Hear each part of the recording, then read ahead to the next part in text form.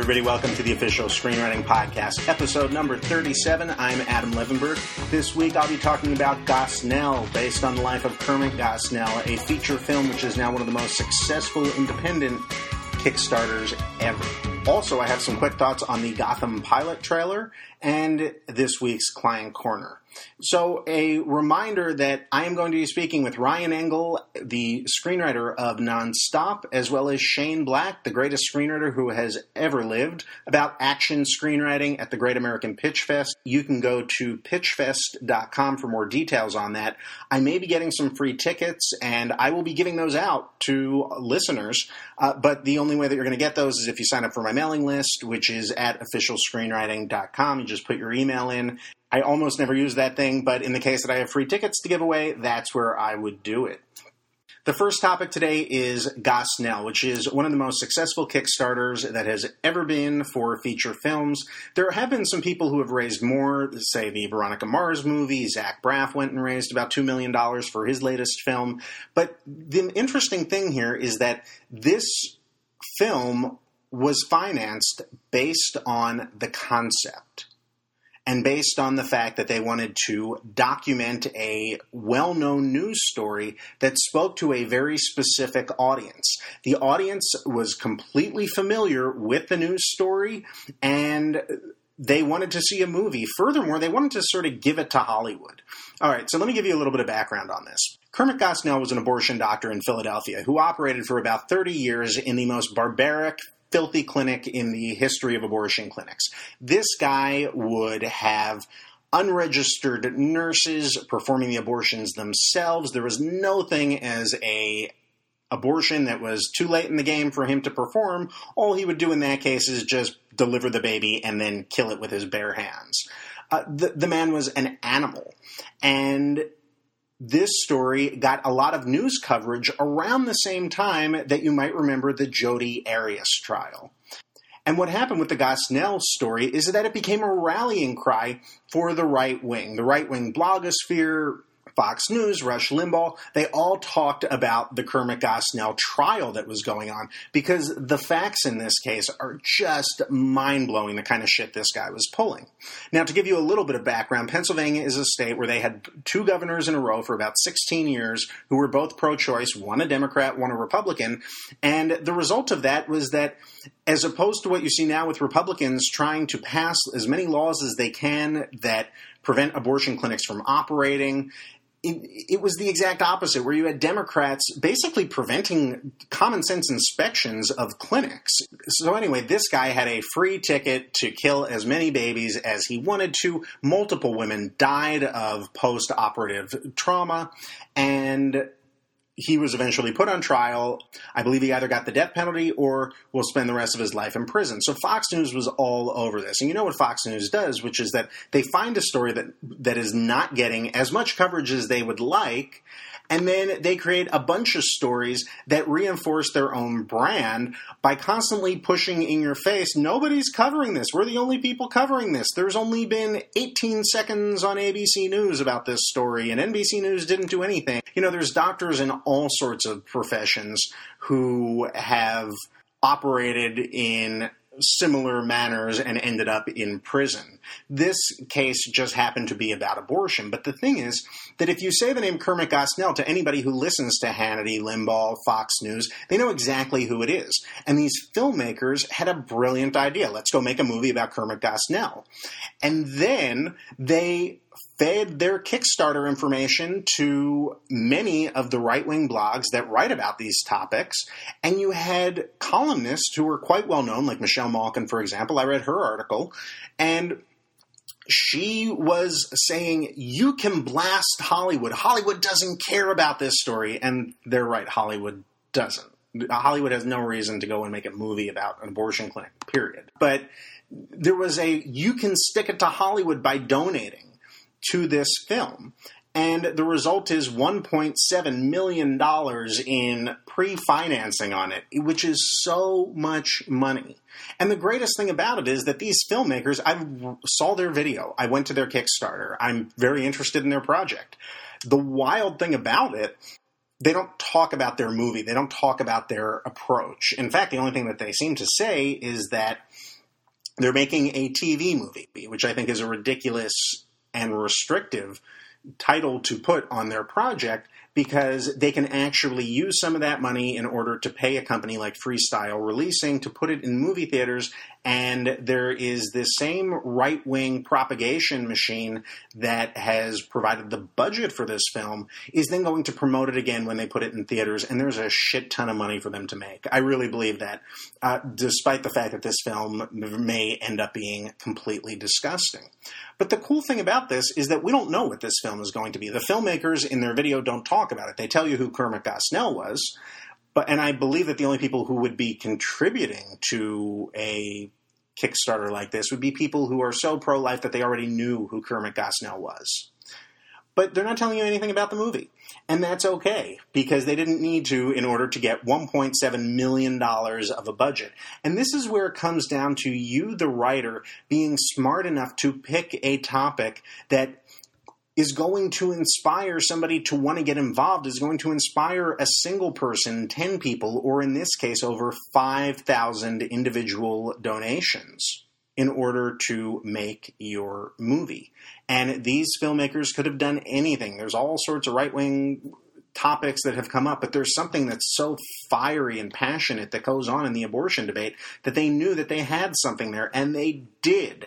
And, you know, as I said to somebody that I know who is a listener of the podcast and who is interested in doing something in the faith-based realm, it's totally up to you what kind of film you end up making. You know, I've done work for a faith-based contest where they want spiritually uplifting screenplays. And the thing that the contest director talked to me about before I started reading for them was that, you know, a lot of people try to do completely uplifting stuff, but we're not completely against a horror movie. They're not against things like The Passion of the Christ. There is so much more that can be done as opposed to sort of the sticky, sweet, touched by an angel derivative. Now, truth be told, I actually only saw one episode of Touched by an Angel. It was shown to me in a television critique class at USC, and it made me cry. Absolutely. It was, I think, their 200th episode, tears running down my face. Didn't watch any more, but, you know, good stuff. So I don't mean that in a bad way. It's incredibly effective and manipulative in the best way possible. The thing about the Gosnell project that I want you to keep in mind is that there are these sort of balls of energy out there that you can tap into. It's capture the flag.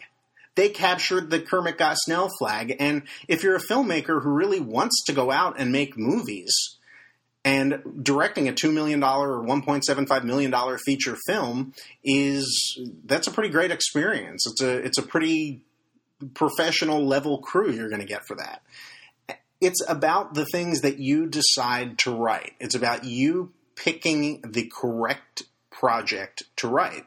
And that's why I often tell my clients, you know, even if you're not going to hire me to talk about the projects that you're thinking of writing, please let me approve or at least ask some questions about whatever log lines it is that you're thinking of working on next. Because, you know, it hurts when somebody comes back with an entire screenplay and I say, you know, I really could have done something with that very early on. So I want to read to you something from the starter screenplay written by Adam Levenberg. I have a section called What Not to Write. And here I talk about a lot of things that are just really bad ideas based on my experience with new writers. And often these are very hard to write and incredibly uncommercial. So I talk about stuff like no struggling writers or actors as heroes, don't write about carnies, avoid biopics, avoid parodies and mockumentaries. I say, ladies, knock it off with the Native Americans, because I don't know why, but I've had tons of women come to me with spec scripts about Native Americans. And as I point out in my book, there's only been one successful feature film about Native Americans in the last 30 years, and it happened to be about a white dude and the tribe's only white woman. So, you know, it's just not a great place to start.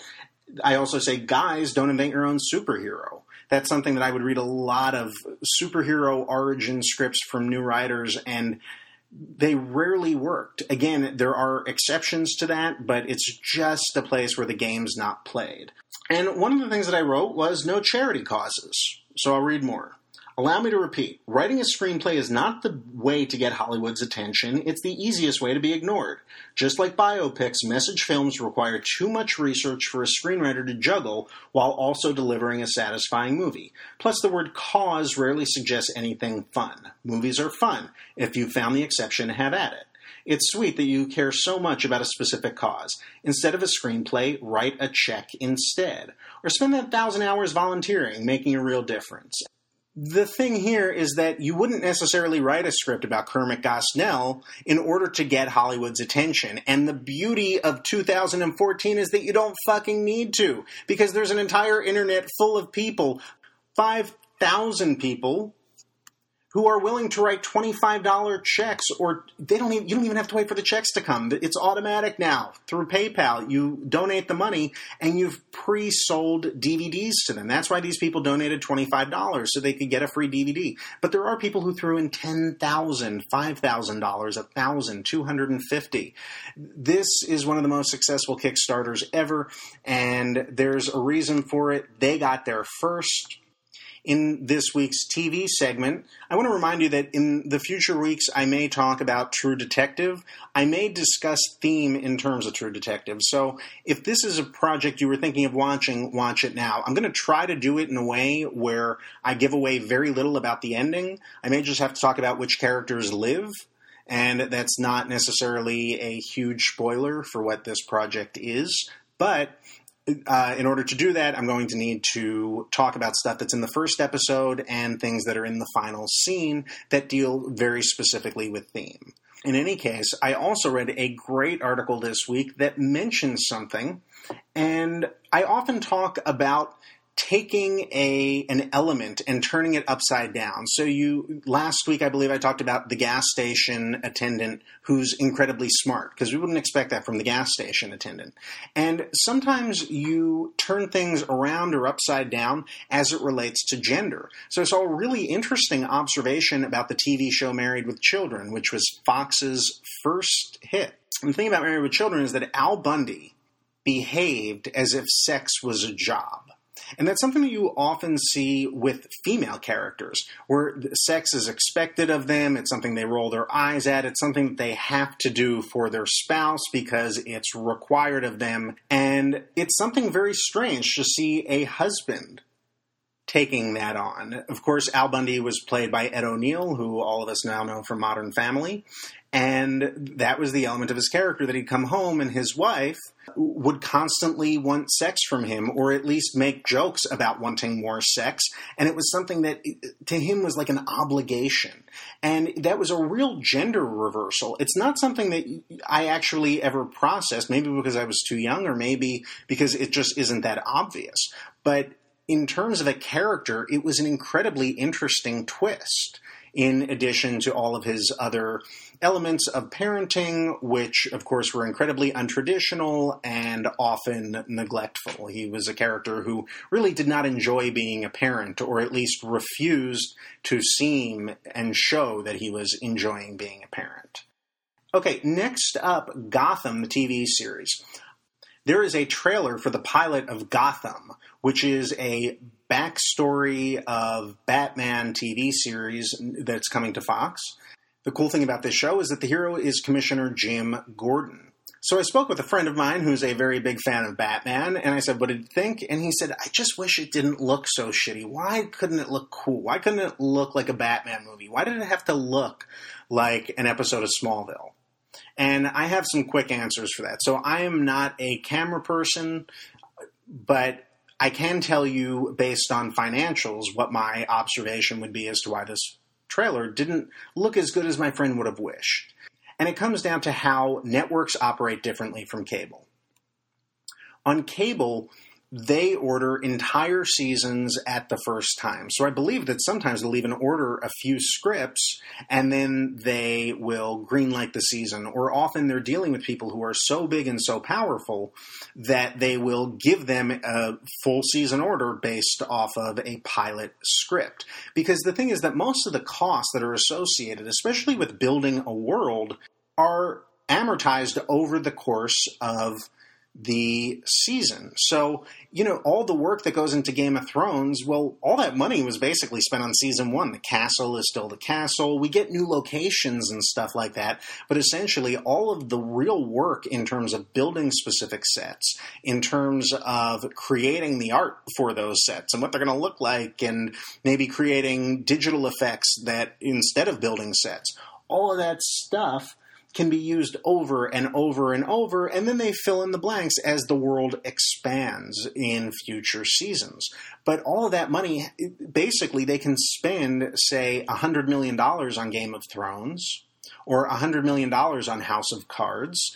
So for a show like Gotham, they can't do that because they only get a pilot order. So even if they're spending $8 million on the pilot, which I have no idea what they spent on Gotham. But even if they spent as much money as they might have spent on the pilot of Game of Thrones, what you don't have is the full season that those costs are being broken down over. And the result is something that just doesn't look as good.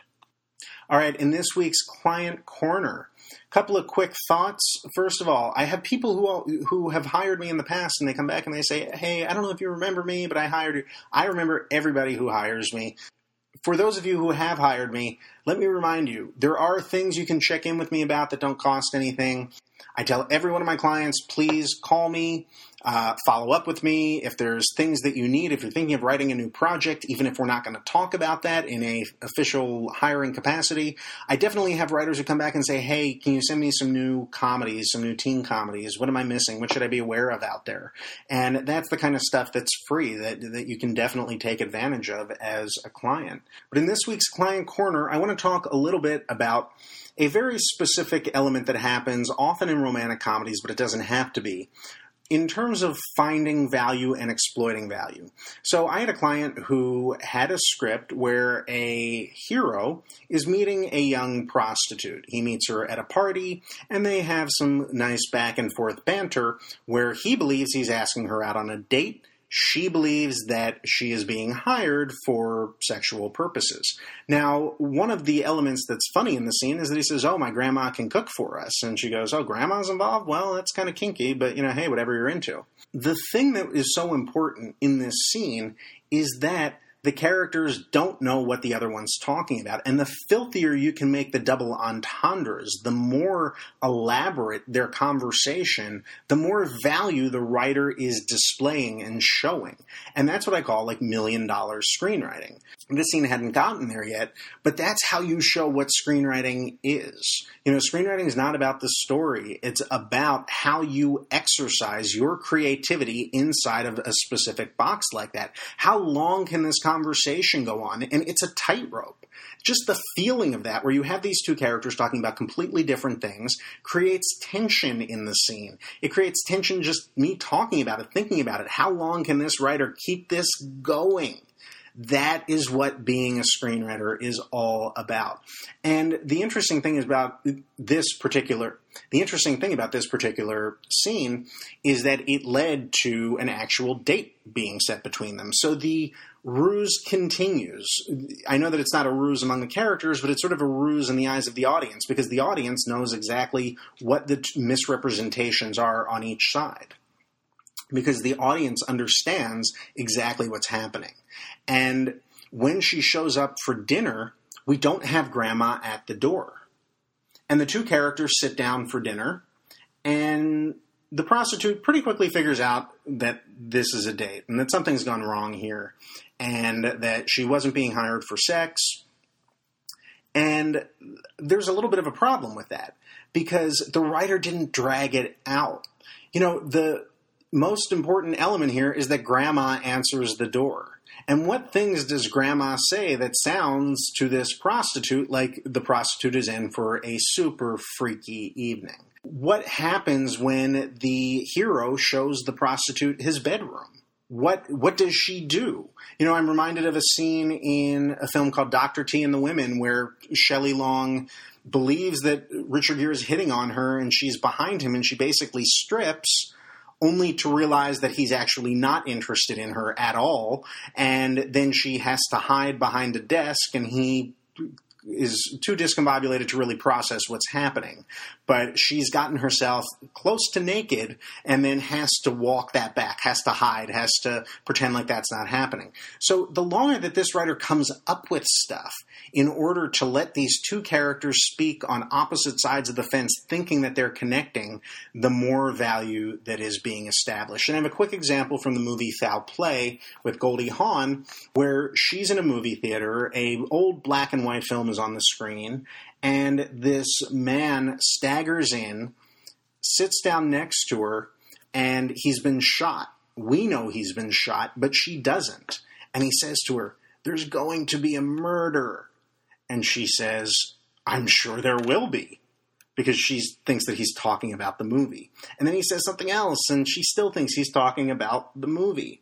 And, you have this back and forth going on between them where he really can't do anything to get her attention to the fact that he's been shot other than die. And once he dies, she screams, the lights come on, she runs out, and then when she comes back, the body is gone, and of course now she realizes that she's in pretty fucking deep because some weird stuff is happening around her. But it's the value of those conversations where two characters are speaking about very different things, and again, you can only get so dirty. When I said that the filthier the conversation gets, the better, please remember that the FX rules applies. Please remember that the FX rule applies. Now, when I say the FX rule, what I'm talking about is I have said that I think Nip Tuck, which was a Ryan Murphy show before he created Glee, is one of the filthiest shows ever. And the reason it's so filthy is because it wasn't on HBO or Showtime, where there's very few limits as to what they can show and do. So the result is a show that was on basic cable that constantly had to be creative about pushing those boundaries. So anyway, this conversation between the prostitute and the date, or the prostitute and grandma, can only get so filthy because it can't be that explicit. And again, that's another level that the writer can push and show off their creativity, because the dirtier that what they're talking about appears to be. Because remember, they can't use foul language. She can't talk about fucking with grandma. That would never happen. So it's all about the words that you choose to use in order to express those things. But remember that it's got to work both ways. You have to be able to look at it from both sides of the fence. So it's incredibly limiting, and you're working inside of smaller and smaller boxes the longer that it goes on. And again, that's the great value of a scene like that. That's how writers are going to show that they have that talent, that they are writing at a professional level, and that somebody should pay them in order to get their services. All right, that's all for this week. You can check out my book, The Starter Screenplay, on Amazon. Hire me to read your screenplay, or hire me for a 1-hour concept consultation at officialscreenwriting.com, where you can also join my mailing list. I'm Adam Levenberg. Thanks for listening.